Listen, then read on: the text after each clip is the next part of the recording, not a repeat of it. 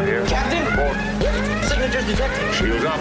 Signatures detected. Red alert. Context Starfleet Command. What's happening? Context Starfleet Command. Relay that order. Context Starfleet Command. This is the captain. Context Starfleet Command. Get out of my chair. Chair.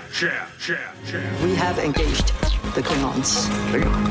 Klingons. Welcome to The Greatest Discovery, a new Star Trek podcast from the makers of The Greatest Generation. I'm Ben Harrison. I'm Adam Pranica. So, how much behind the scenes on what today has represented do we want to go into? Because I think it's kind of a spoiler, depending on who's listening. I think it's a format-breaking episode, so I think we can feel free to explore the space.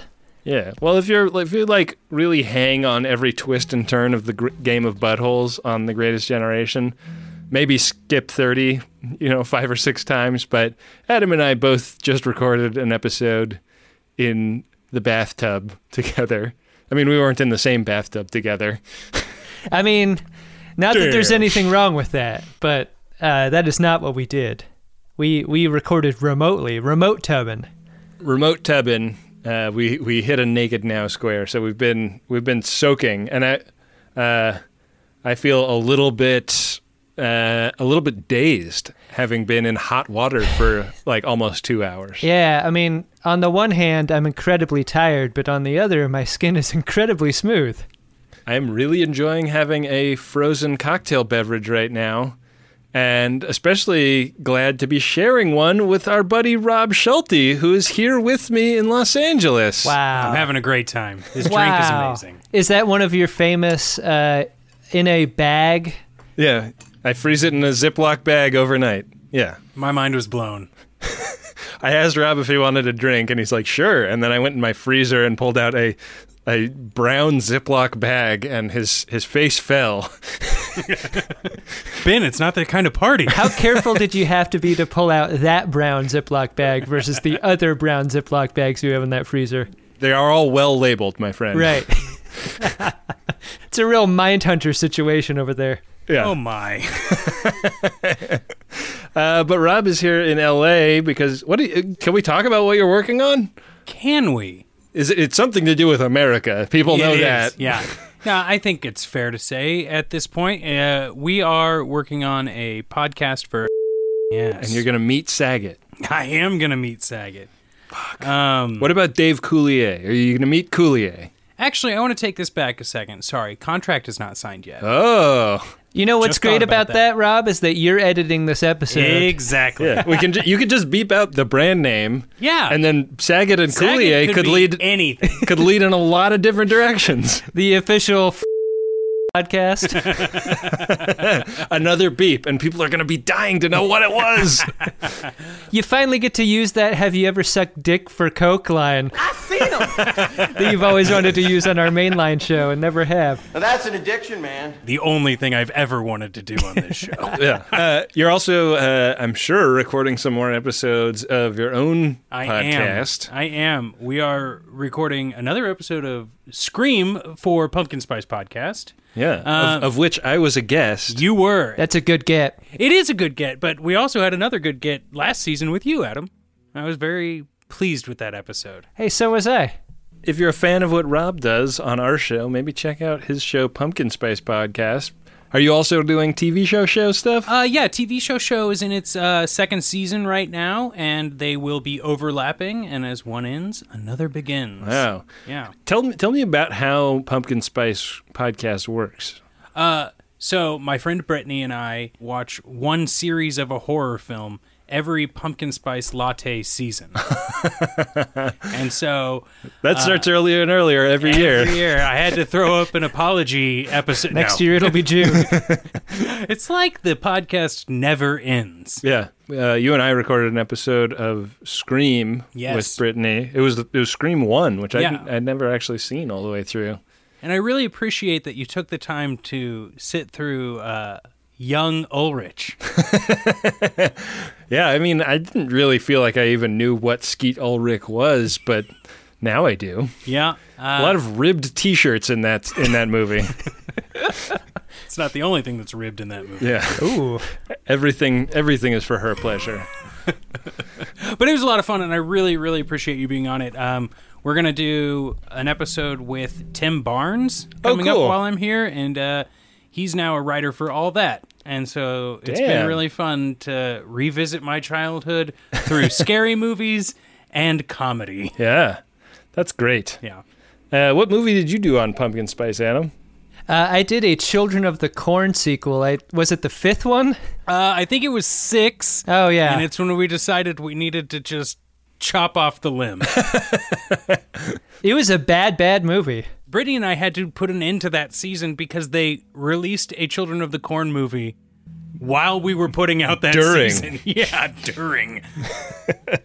What terrible luck. Sort of like deciding to make a Star Trek podcast and then finding out years later that they will continue making Star Trek programming. Yeah.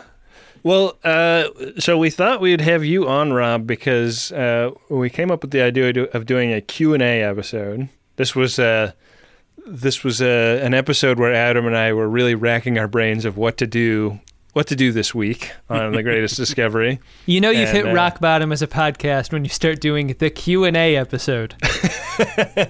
Let's throw it to the fans.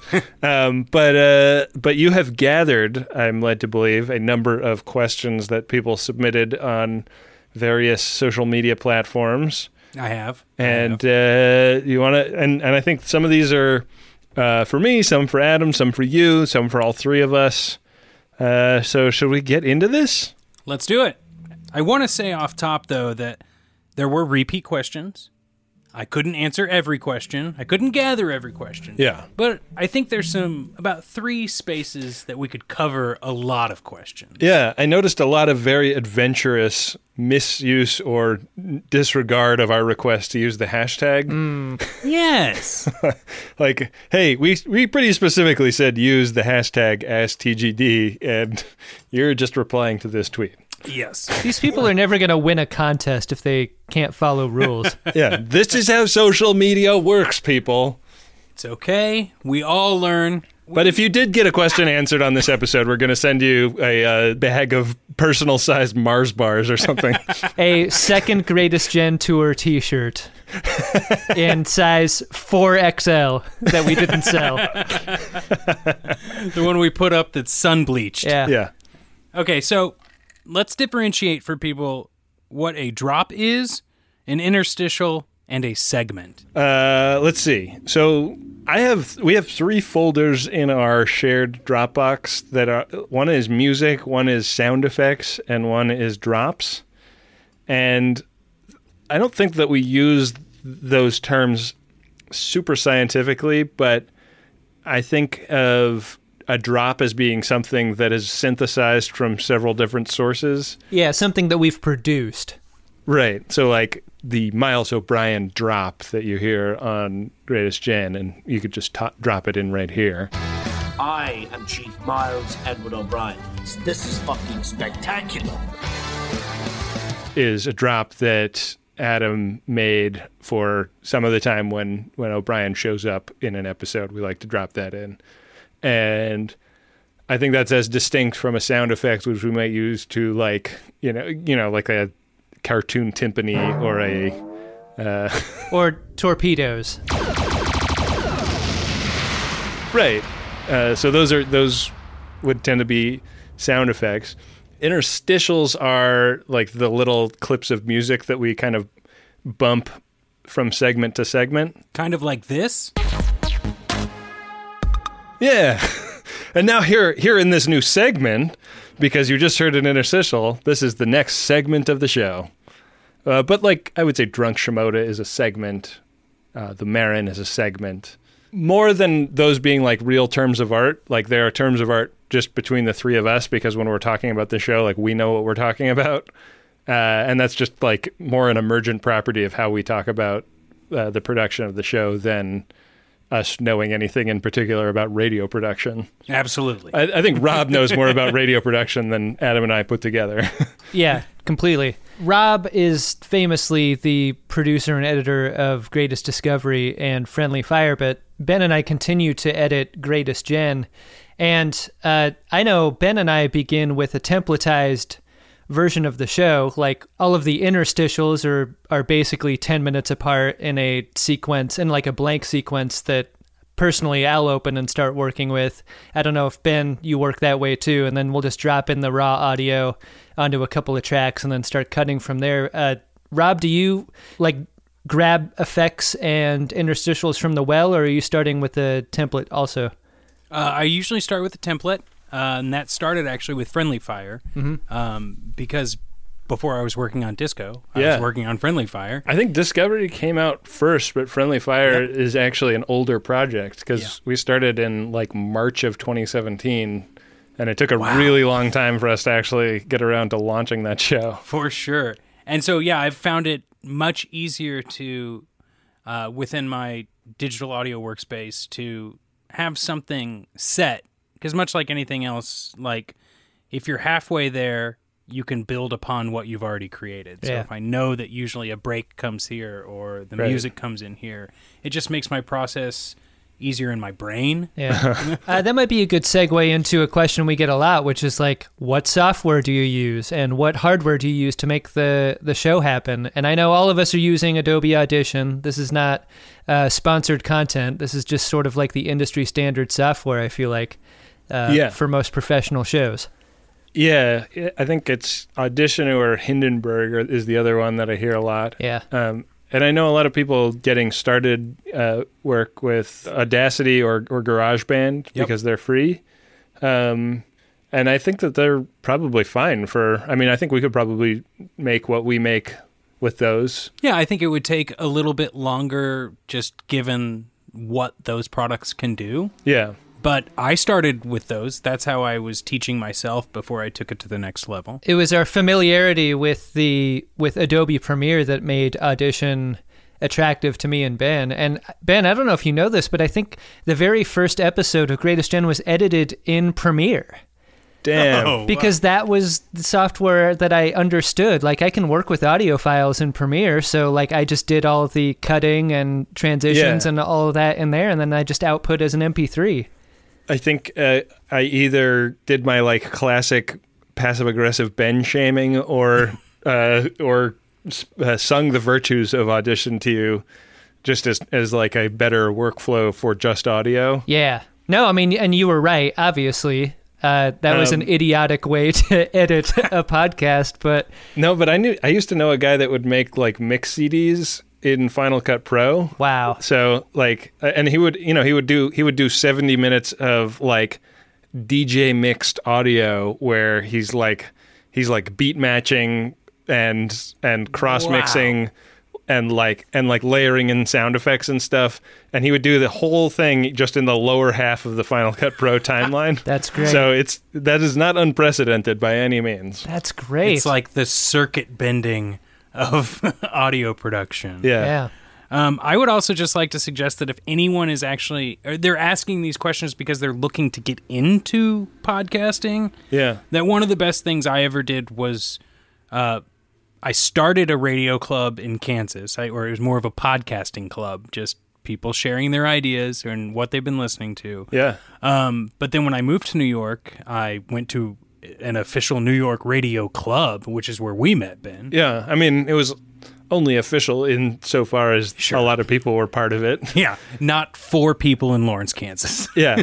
But I started going to that because I had just started my podcast, Let's Drink About It, and a friend of mine was thinking about getting into radio, and he'd heard about it, and he invited me to tag along, and I really liked it because I think that unlike the film career I was experiencing in New York, where it was very competitive and people were a little protective of status and didn't necessarily go out of their way to support each other, I really liked that the radio club in Brooklyn was about like, hey, like, let me play you a radio piece I've been working on or a bit of my podcast, and then get like constructive, supportive feedback from people who are really good at this and can tell me the right direction to take it.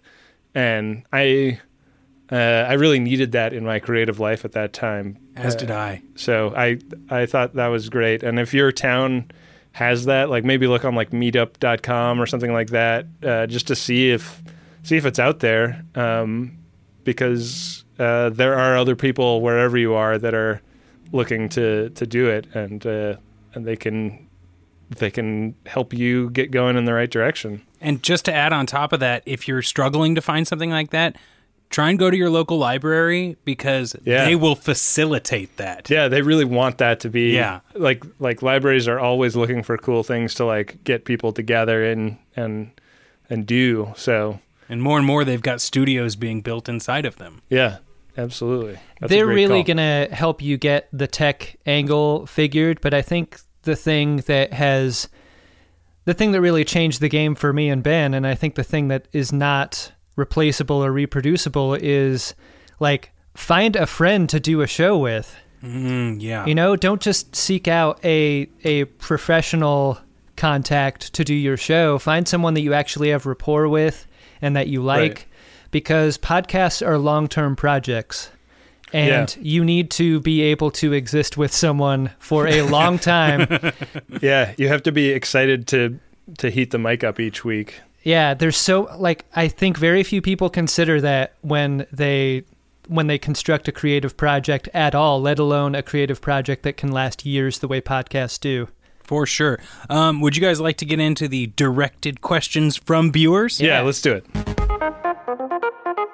All right, let's go to Marianne Moss at KiraChan3. Marianne says, if y'all's dogs were in Starfleet, what rank and branch would they be in?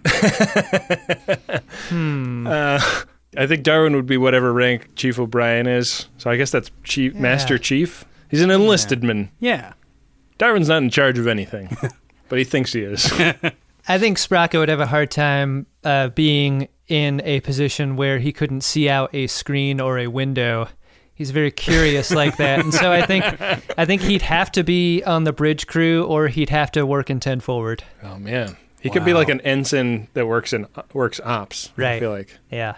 Well, Clive is definitely retired and is getting glasses as a gift. Clive could be oldest living ensign. Yeah. He could be the Seymour Castle of Starfleet. Damian Culley's got a very fun question. What podcasts do you listen to? All right, I want to lay down a ground rule for the answering this right up front, which is let's not say any other Max Fun shows. Like, let's take those off the table. Let's assume that Max Fun shows are part of the deal. I will call out some indie podcasts that I really like. One is After These Messages, which is hosted by our friends Andrew and Genevieve, and they talk about TV commercials, but they come up with different themes for each episode and talk about, you know, what makes a commercial great, what makes it crappy, and they're really charming and fun. I'll call out Retail Nightmares.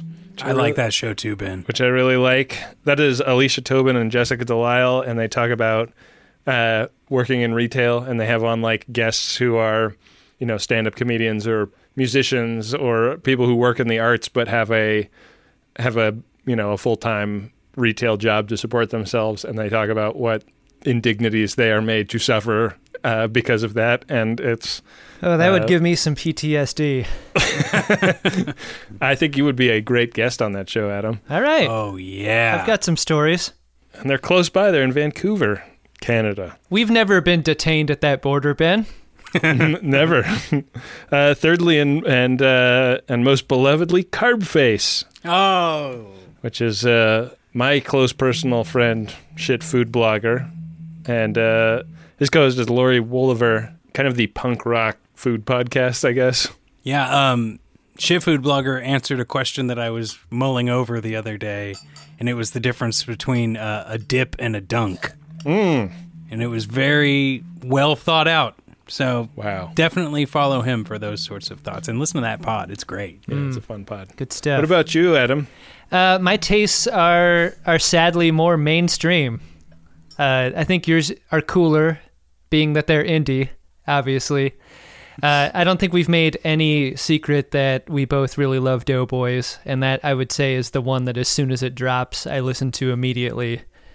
But some of the more like esoteric and weird shows that I like are have either of you guys listened to Duty Calls with Doug Mann? No. It was a comedy podcast that has been mothballed at this point because the hosts of the show like are comedy writers, but it is a show where they invite a guest to talk about their most embarrassing shit story. and they have had great guests, like celebrity guests have gone on the show to tell their awful stories of like shitting their pants or like a bad bathroom experience or whatever. Like, it is a very funny show. It's very relevant to your interests.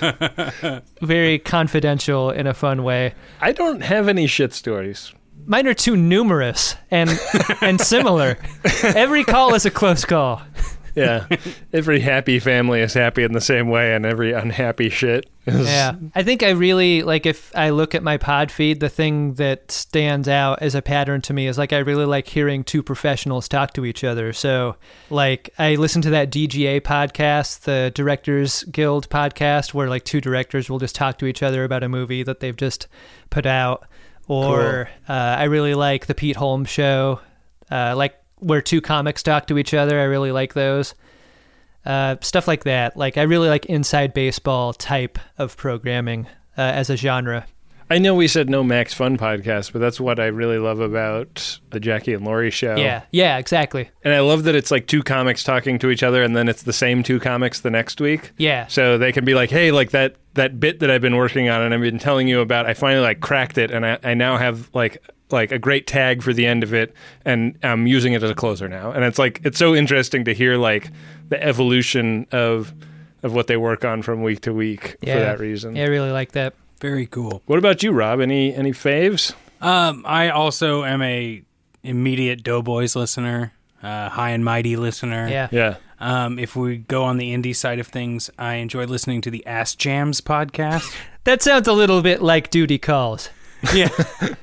Well, it's your standard, like you were saying, Adam, two creatives talking with one another, except they're both Kansas City DJs. Oh, is that from the Shart Network with the Duty Calls podcast? I don't know. That's a fun one. But let's move on to the next one. How about this? Yeah. Craig Beatty. Craig asks, in the stage show of your lives, which Trek actor would play each of you, and who would Dark Materia get to sing the intro? Wow. Fuck. I want to pick Anson Mount. Wow. For yourself? Yeah, for me. I'm treating this as like a fantasy draft. Like, I want to get to him first if I have the first pick. Okay, then I have Peace too. All right. Strong choices. Who would Dark Materia get to sing the intro? E40. Rick Ross. All right, moving into the Reddit world, Big Brother's Rule asks, Star Trek predicted many pieces of tech like iPads, FaceTime, and Alexa. Which technology do you think is next to become a reality? I think the thing that we've seen in Star Trek that is most likely to come true is World War III. Oh, God. And the destruction of our society ahead of meeting the Vulcans on First Contact Day. Yeah, wow. Fuck. Sorry, but that... I think we got to do that first. I unfortunately agree. What about you, Robs? You got to have something more positive than that. Probably the replicator, because clothes are annoying to shop for. That would fix everything. I think you could avoid the Third World War if replicator technology existed, right? Our friend Manu Sadia wrote an entire book about that. Wow. Like the idea of the cost of producing a good going down to zero and what that would mean for a society. If food and things weren't costly, like, would we have any reason to have politics of any kind? Like, would we need to, like, assert ourselves over anyone else? Rich people would have to develop a personality or a set of understandable values. Unfortunately, rich people aren't abundant enough to be the endless resource that we can all eat, right? Yeah, I mean, if the replicators could be powered by the rich, then that's a fair trade. Yeah. Replicators only work during the purge. Right, right. All right, Cyril Oktar says, Do you ever watch Trek for fun these days? Not for the pod? And if so, which series and episodes do you frequent more? Wow. That is a great question. I have a very vivid memory of early in the project of Greatest Gen when we were releasing 2 episodes a week, which was bonkers because Adam and I both worked full time. I mean, I think that the edits have gotten a little bit more extravagant since we moved to 1 a week, but they've always taken a long time, and sometimes they take 10, 12 hours, Yep. Like, you're lucky if you get away with 8 hours on an edit. And I mentioned to Adam one time when we were still on TNG and doing 2 a week that I was like watching an episode of Voyager for fun, and he was like, Jesus fucking Christ, man. Leave some Trek on the bone, why don't you? And I think that pretty much stopped me in my tracks. And I more because he made me realize I'm great at talking people out of a fun thing. That sounds like me. but I think that I do genuinely get enjoyment out of watching these episodes for the show. And I was still kind of in the habit of just put it on in the background for funsies for almost any reason back then. And I realized if we're gonna be doing this project for a few years, I need to respect the power of this thing, I guess the answer is that I don't really watch it when I'm not watching it for the show anymore.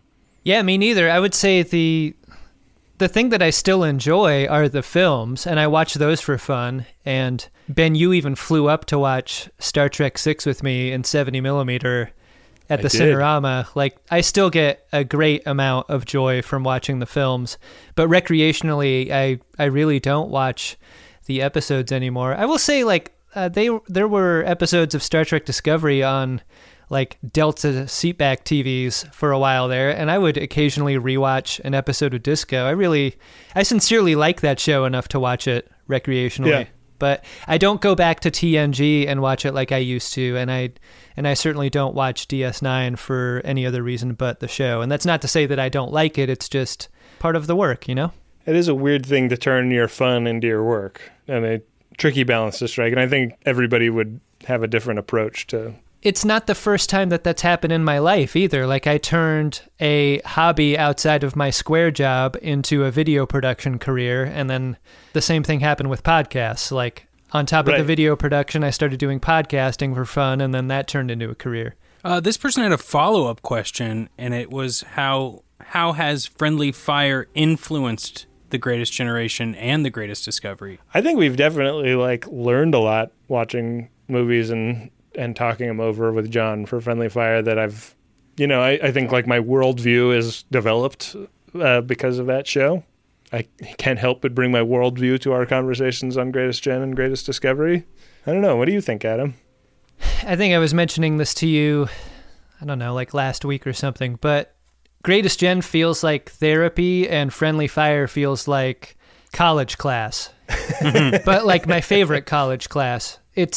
Friendly Fire is challenging because it makes me want to rise to the level of the other people in that conversation.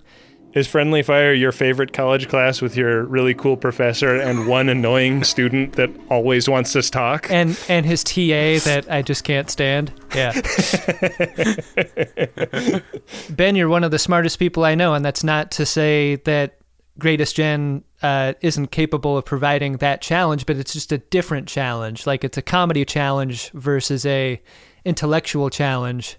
I think they're a little bit different that way, and I think Friendly Fire asks more of me because I feel better suited to joke about something than to talk seriously about a thing. And a war movie asks you to take some things pretty seriously. Yeah, I always do a lot more reading in advance of a Friendly Fire episode, and we record that show on Tuesday morning at 10 a.m.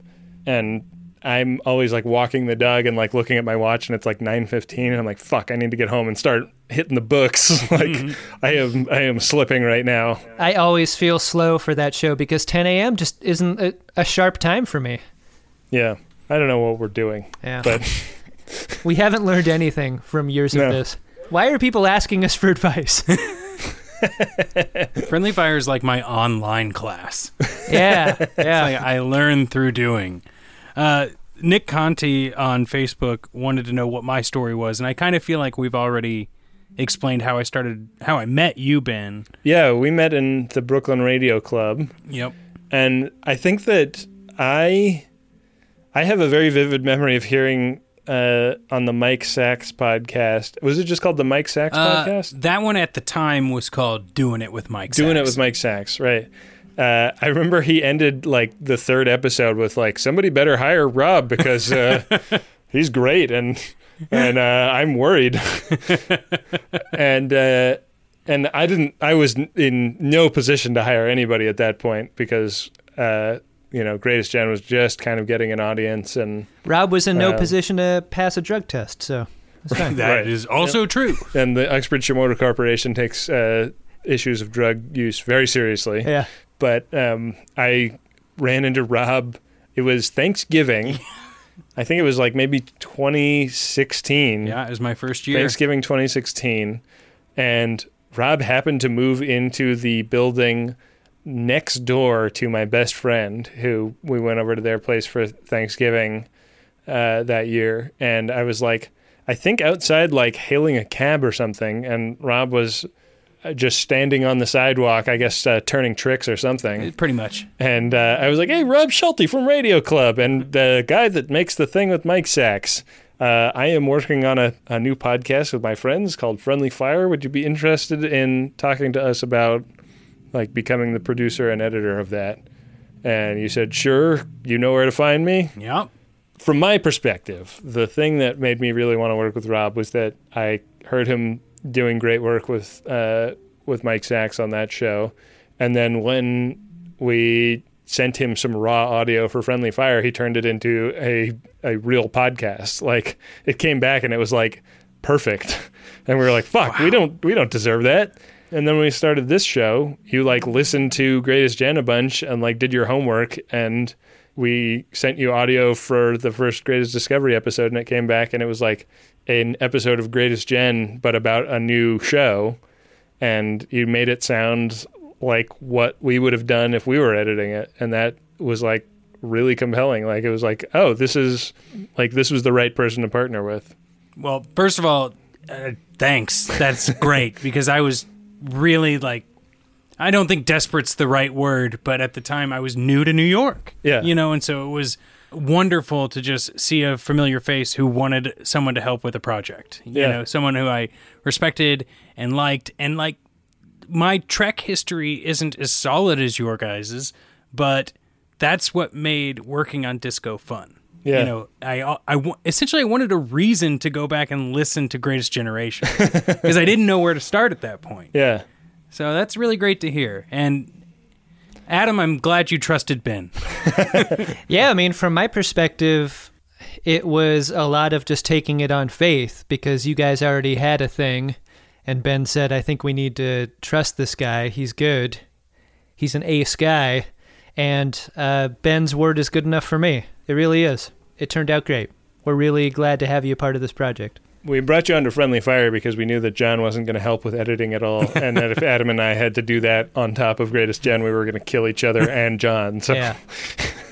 I have a quick little anecdote. When we had been working on Friendly Fire, there was probably 5 or 6 episodes in the can of raw audio, and I was working a pretty terrible situation freelance gig and you called me and you were like, I don't know if you know this, but there's going to be a new Star Trek podcast. And would you be willing to jump on and help us with that too? It'll probably come out before Friendly Fire. Yeah. And I said, yes, absolutely. And I went in and I told them, hey, I think I'm done with my permalance position here. That's great.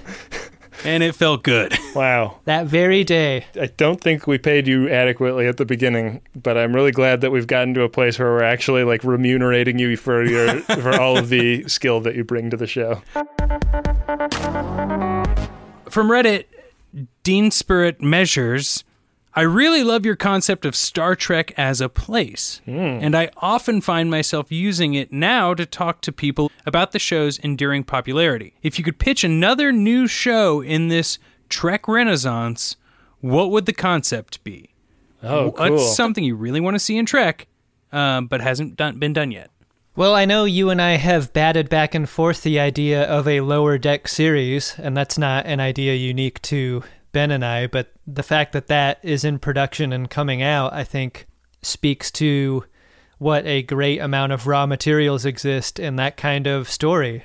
That's such a huge well for comedy, too. Like, we talk on our mainline show a lot about what might be happening concurrently with a story as it's happening, and I'm very excited to see what they end up doing with a concept like that as it comes out. Yeah, I kind of feel like maybe for the first time there is Star Trek being made that really understands that as a principle, even if they don't use that exact terminology. Mm-hmm. Like when you hear the writer's room people from DS9, like the guy that looks like he's been tossing the Blue Man Group salad and all those other people, they like kind of talk about it as though they were being constrained by the universe that they were writing in. It's like they're like fighting against it in some ways. And I think DS9 is a great show, and I think that like creative constraints like lead to great art in a lot of ways, and I think that they made great art in doing so. But I think that the new shows are like saying, okay, assuming Star Trek is a place, what are some other kinds of things that could happen in that place? The idea of we can't do another Monster of the Week adventure show without getting the ship super far outside of the main timeline with Voyager, like that I feel like that's an artifact of the time when that show was made, and setting a detective show or a spy show or a comedy or a legal drama in the Star Trek world is like, all of those ideas fascinate me, and I want to watch all of those shows, Right. Hospital procedural. Right. I think taken as given the set of assumptions that like we're in a post-scarcity future, we're in a utopian society that interacts with like sometimes hostile, sometimes benevolent aliens, and we can, travel across the galaxy faster than the speed of light. Like what kind of interesting things can happen within that world? And there's like the possibilities are really endless. I think the Picard show is going to offer a lot of opportunities to play in the sandbox of Star Trek as a place, because clearly from what we've seen, the Picard character will interact both with Federation and outside Federation people. Yeah. And what does the future hold for people in and out of that? It's something we don't really see outside of the Federation very often in Star Trek. Not for long amounts of time, anyway. Yeah. So it'll be nice to live with them a while. I think a lot about the movie executive in Barton Fink. That's like, I think he's like on the phone and he's talking about like, we got a boxing picture, a war picture, a Bible picture. Like he's like talking about the different kinds of movies he's working on. And the idea of the universe being a place, like you could set a boxing picture in Star Trek, you could set a war picture in Star Trek, a Bible picture in Star Trek. Like what would that mean? Like right. It's a world that transcends its genre. So you could set subgenres within it. And I think that that's what we are fascinated with. And I think that like the show does it from time to time by having there be a super genre-y kind of episode within the world. Yeah, I'm looking forward to what's coming for sure. On Twitter, Nvidium23 asks, would you rather fight one Ferengi-sized Tribble or 100 Tribble-sized Ferengi? I mean, is the question asking what would be easier to defeat, or just because I'm reading it as who would you rather fight, just irrespective of whether or not you wanted to win the fight. For me, it's definitely one Ferengi-sized Tribble. It'd be like fighting a love sack. It'd be great. Yeah. and if you beat it, then it's like a cool beanbag chair that you could use in your apartment. Yeah. I think that's the answer. Okay, well, Batgoer Johnson asks, One of the funniest bits was when Adam and Ben randomly asked me to provide a synopsis for the Tony Todd horror classic Candyman. What episode or episodes of Trek would you consider the scariest? And any chance of a Halloween episode? Oh, man. We just got asked to go on that horror podcast, the Sci-Fi Wire horror podcast, to talk about the scariest episodes of TNG. And they, I think specifically, are the Borg episodes, because they use a lot of horror tropes in those episodes. But I think that episode of TNG where Dr. Crusher's like losing characters is really scary.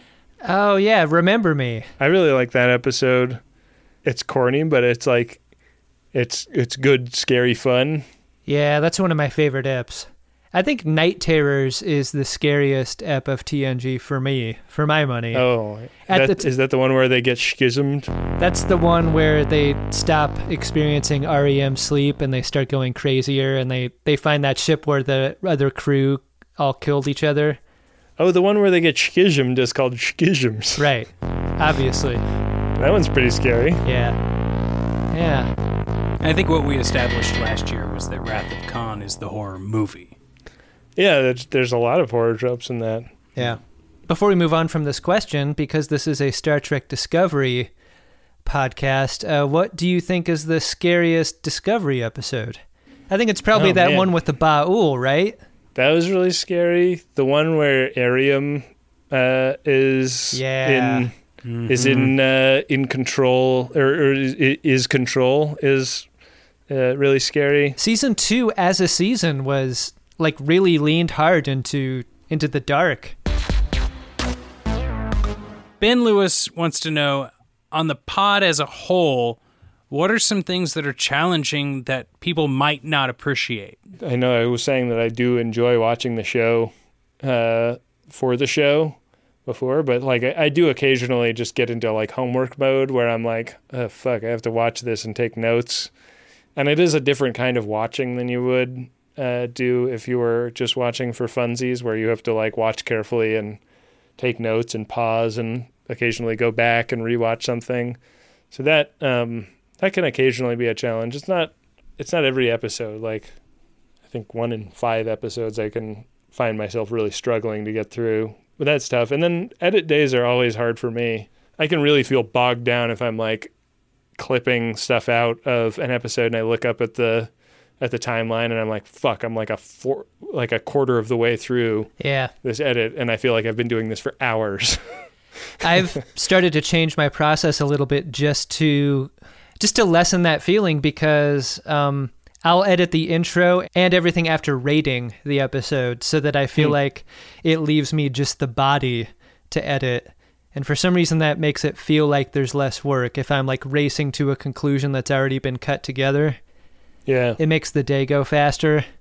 But yeah, you're not wrong. I mean, the edit is the hardest part, but it's also the part where you can turn what may have felt like a low energy episode into something fun and funny.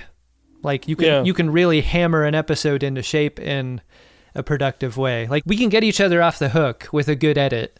Yeah, I really feel like that. And I feel like I more and more am thinking about my edit all week as I'm doing it, and like going back and adding things as I think of them. And I think as the podcast has become kind of our central job, it's become kind of like my creative sandbox, and I think of it in that way. Like if I think of something that I think you'll think is really funny in an edit, I'll go back and put it in.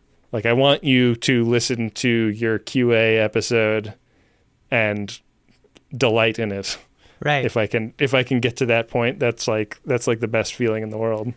It's a nice bit of confirmation to like, we've done hundreds of episodes, and that way of thinking and that way of producing still works.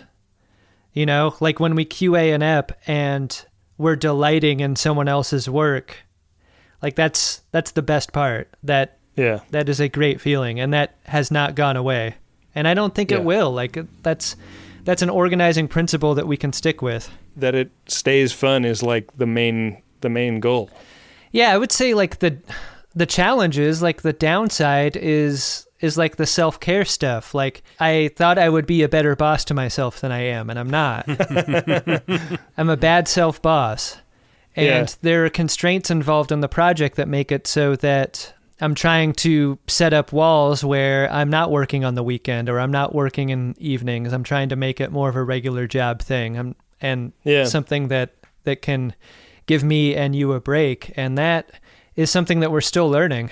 I'd say the other side is that like we never thought we were going to be like business partners, and we had to like learn how to do that, in the context of, this show is like starting to get enough traction that we have to like incorporate and get a accountant and payroll and like think about taxes and stuff. And that all became like a big part of our week to week lives. And I think we are always thinking about how we can like outsource as much of that as possible, because neither of us is very interested in that part of it. And we would like to just have fun with our friends.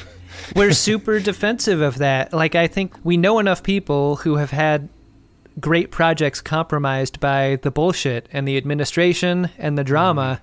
And I think you and I have... I've had that with my own projects. Right. Like, and I never want to deal with it again, where like it turns into acrimony and bitterness because money became a part of a side hustle. Right. And like one of the things I'm proudest of with The Greatest Generation is that we found a way to stay really deeply close friends and also be business partners with each other. Yeah, agreed.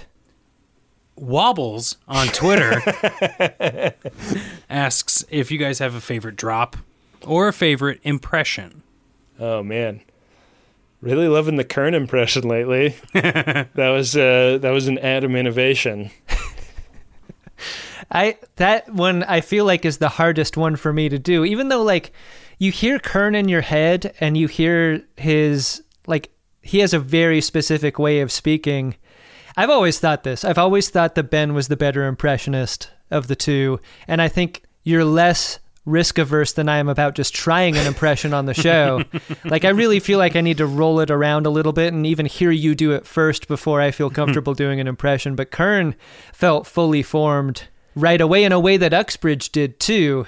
Like, I would say my favorite might be Uxbridge because a lot of the impressions are like physically taxing and they're hard to do. Like we're not professional voice actors, so like we're like grinding our vocal cords to do a lot of these. But Uxbridge is fairly like easy lift and fun and funny most of the time because he's just lips. Yeah. I really liked the way my Admiral Nechayev drop came out. Yeah.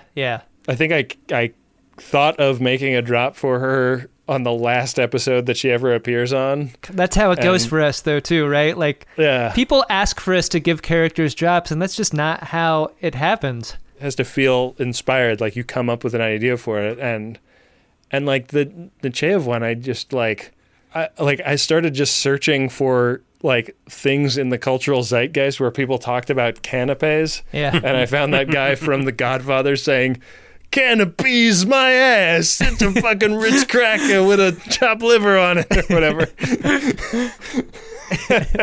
And it just like knocked me back in my chair. And then I built a whole like drop around it. Admiral Nechayev and Valerian canapes? It's Admiral Nechayev. Are those Valerian canapes? Admiral Nechayev. Canapes my ass. That's a Ritz cracker and chopped liver.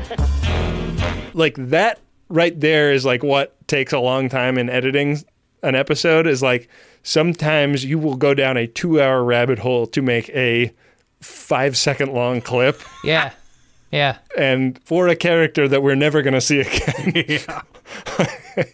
And I wish we were like more George Lucas-y and we just like went back and constantly changed and tweaked our old episodes.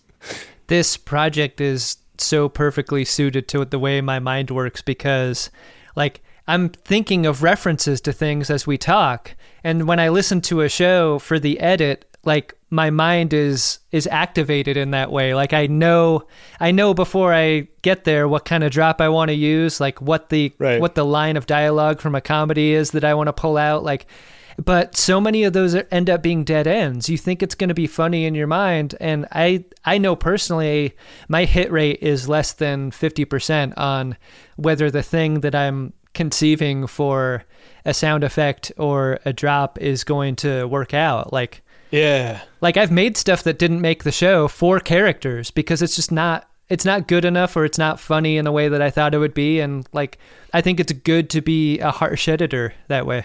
Yeah, we've also like been each other's backstop on that. Like, oh, like this drop didn't come in a way that I think it should and would be funny. Yeah.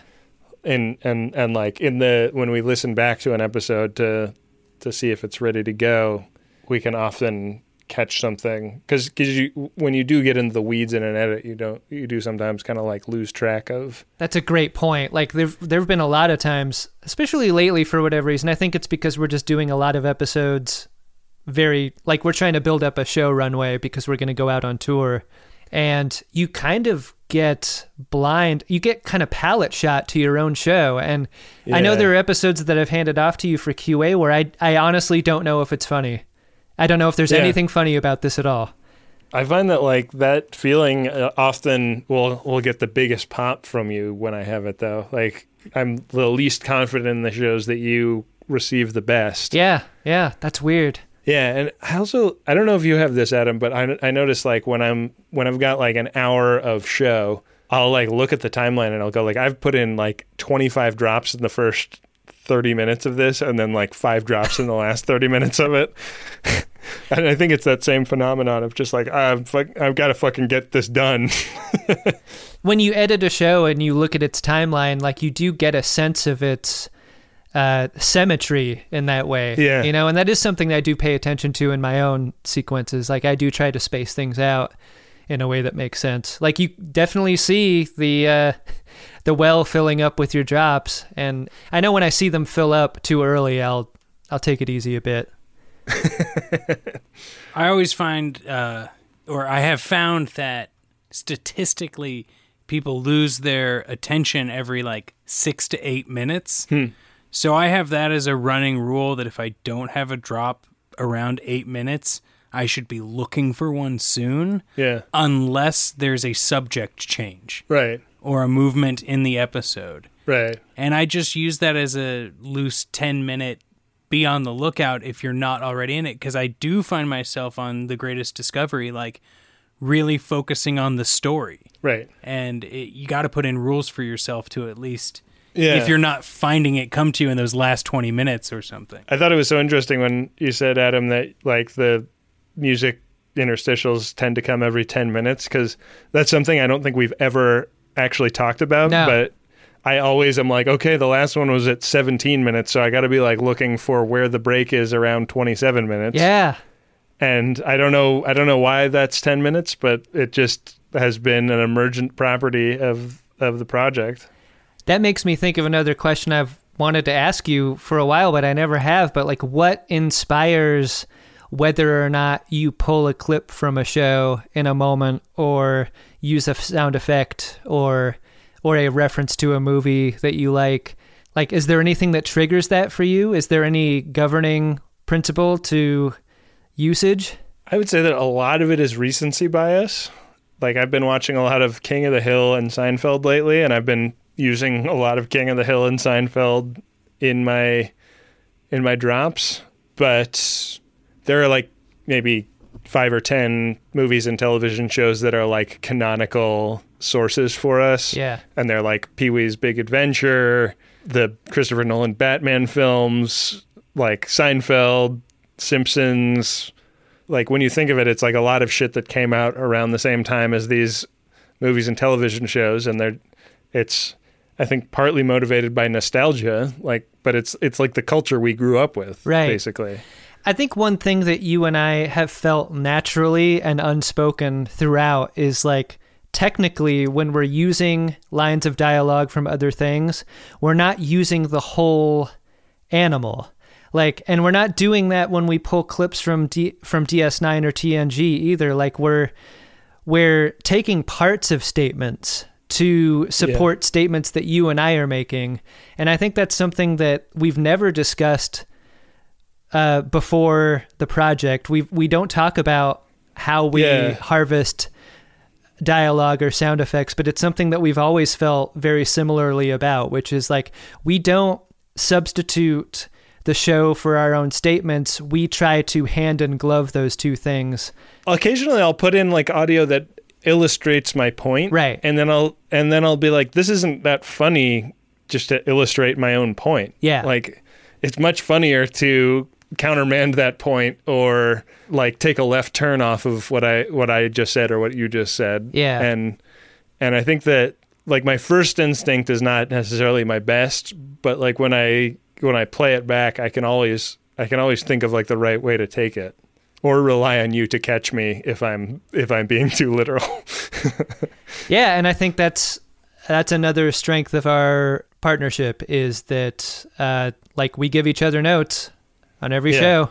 Rob gets our notes when he edits Greatest Discovery and Friendly Fire, like, and it's not a thing that you ever take personally. It's just what makes the show the best. I can tell that Rob is thinking about the drops in a very similar way to us, and that's really cool. Yeah. Well, one of the best things of starting both shows was when I was doing my research was that our comedy aligned. Yeah. And although no one will know the really weird drops that I throw in that get cut, I want the audience to know that I am much more weird.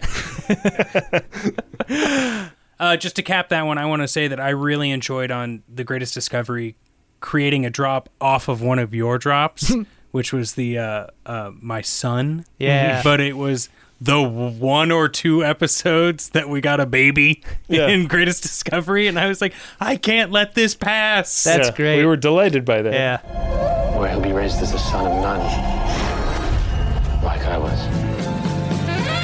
My son. Technically, Vulcan Morell's son. Our son. My name is Denalvik.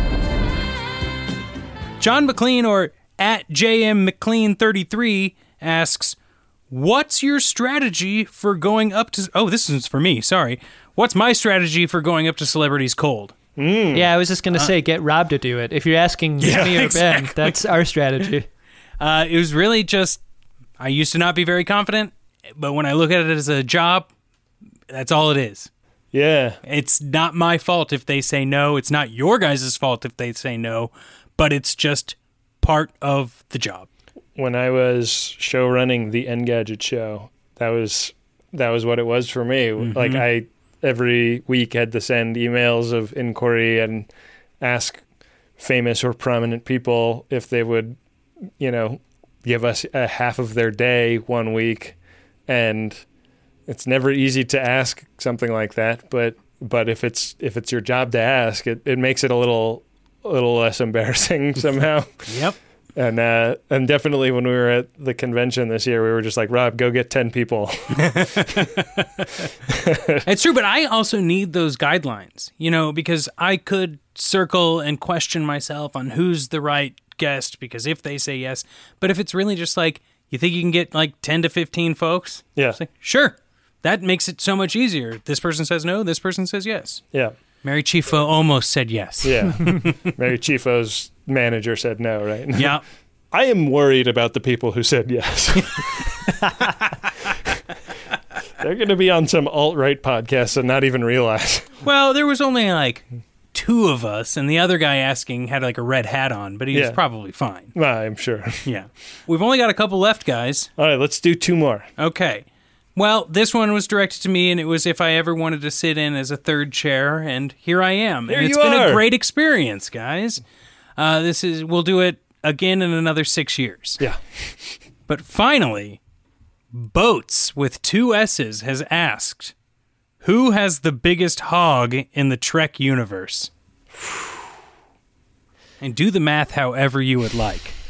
Yeah, do you add up double hog, or do you count one of the hogs? I think you have to account for cumulative length. fuck, really? And I think in that way, it has to be a Klingon, right? I still think it's Zephram Cochrane. Even accounting for cumulative length, I think Zephram Cochrane has a crank. What? He's such a drunk, though. You know he's got whiskey crank.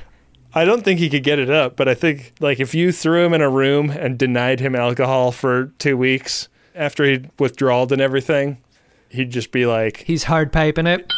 Wiffle ball bat. Wow. Status. Wow. Full of holes.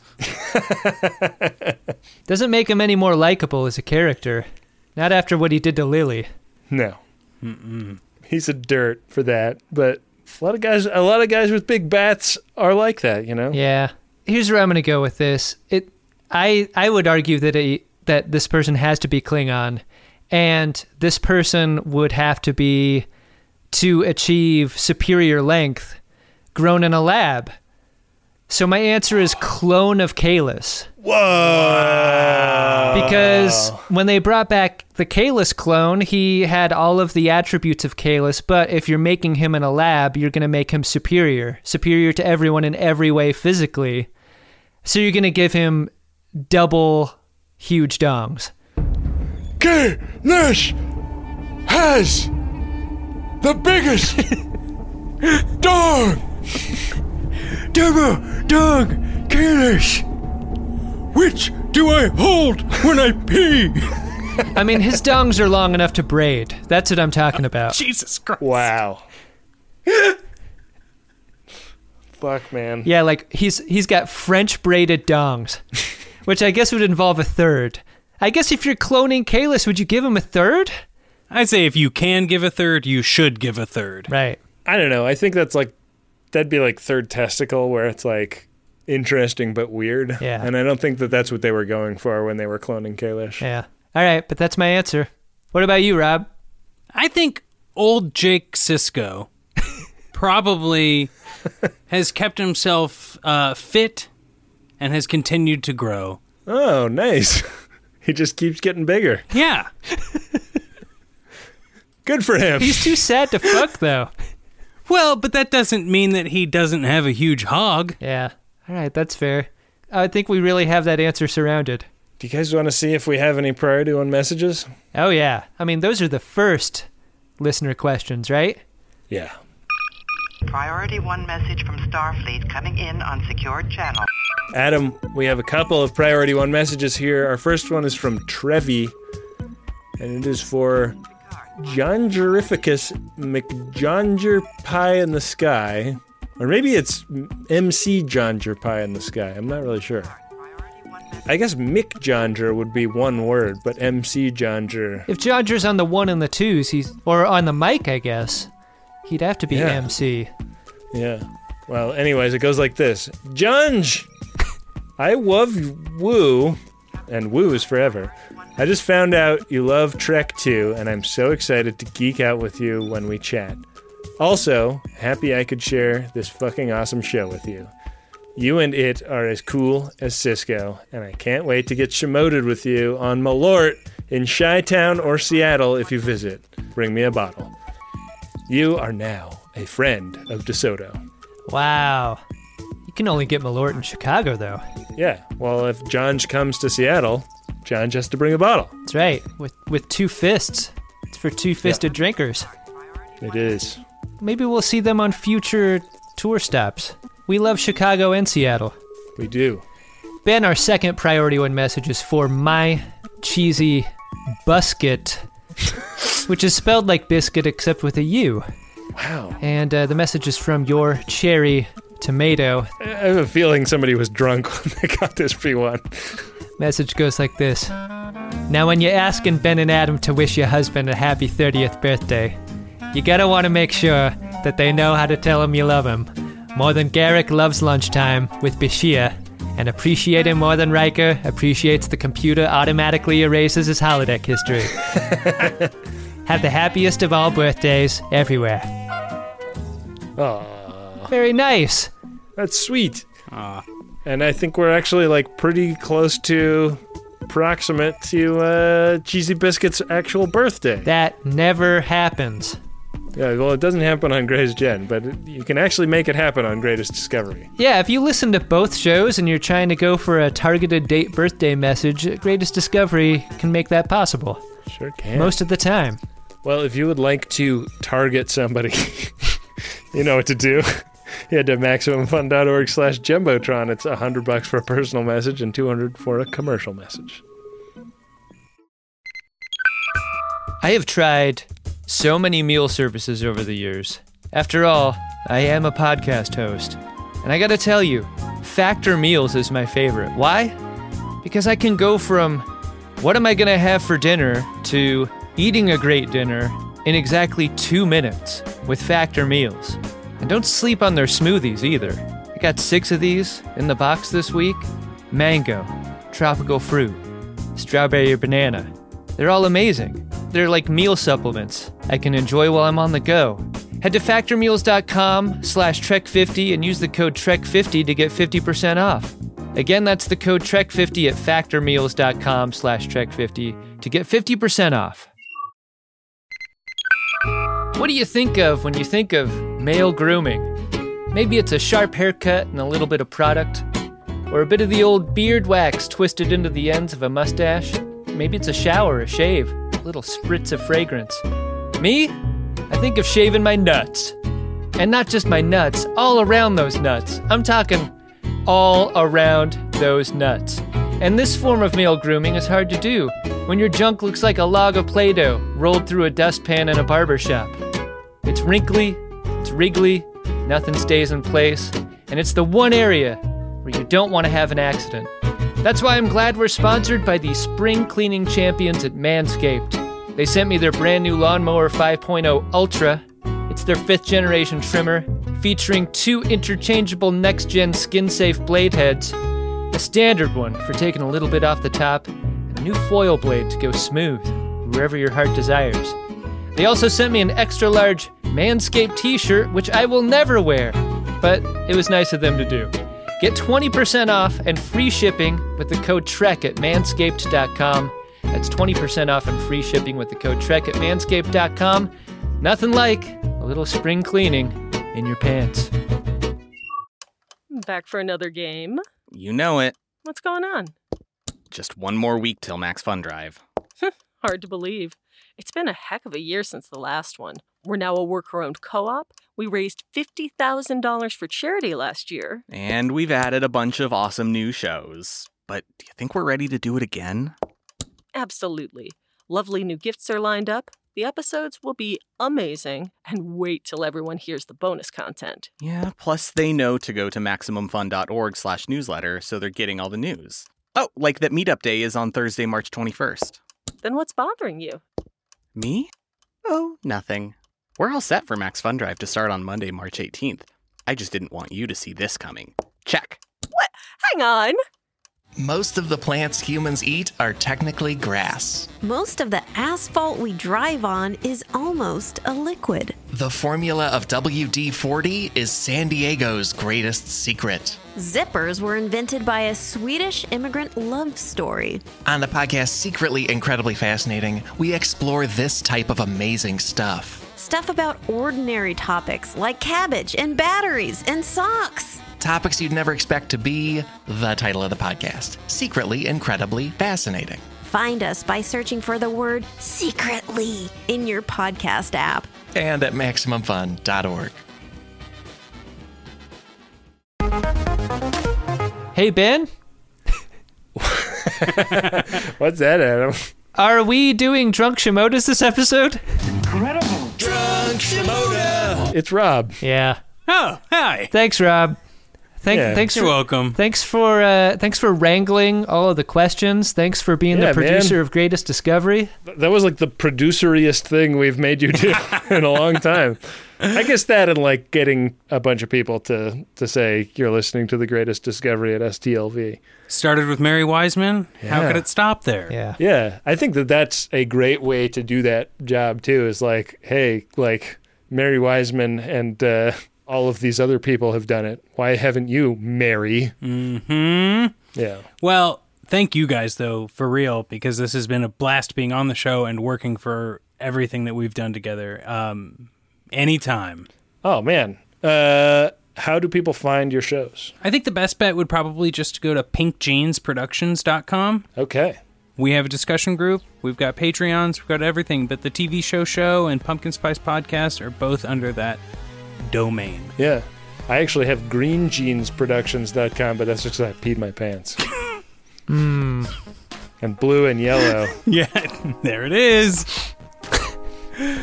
All right, well, let Rob take it from here. I'll put this in post.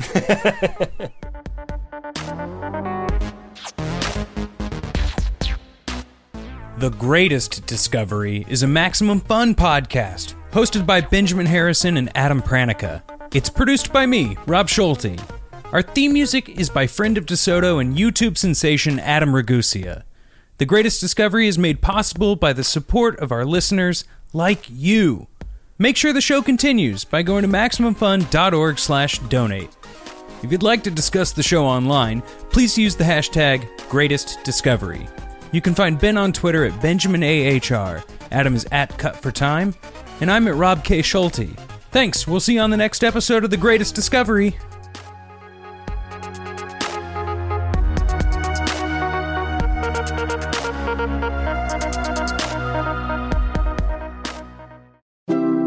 MaximumFun.org. Comedy and culture. Artist owned. Listener supported.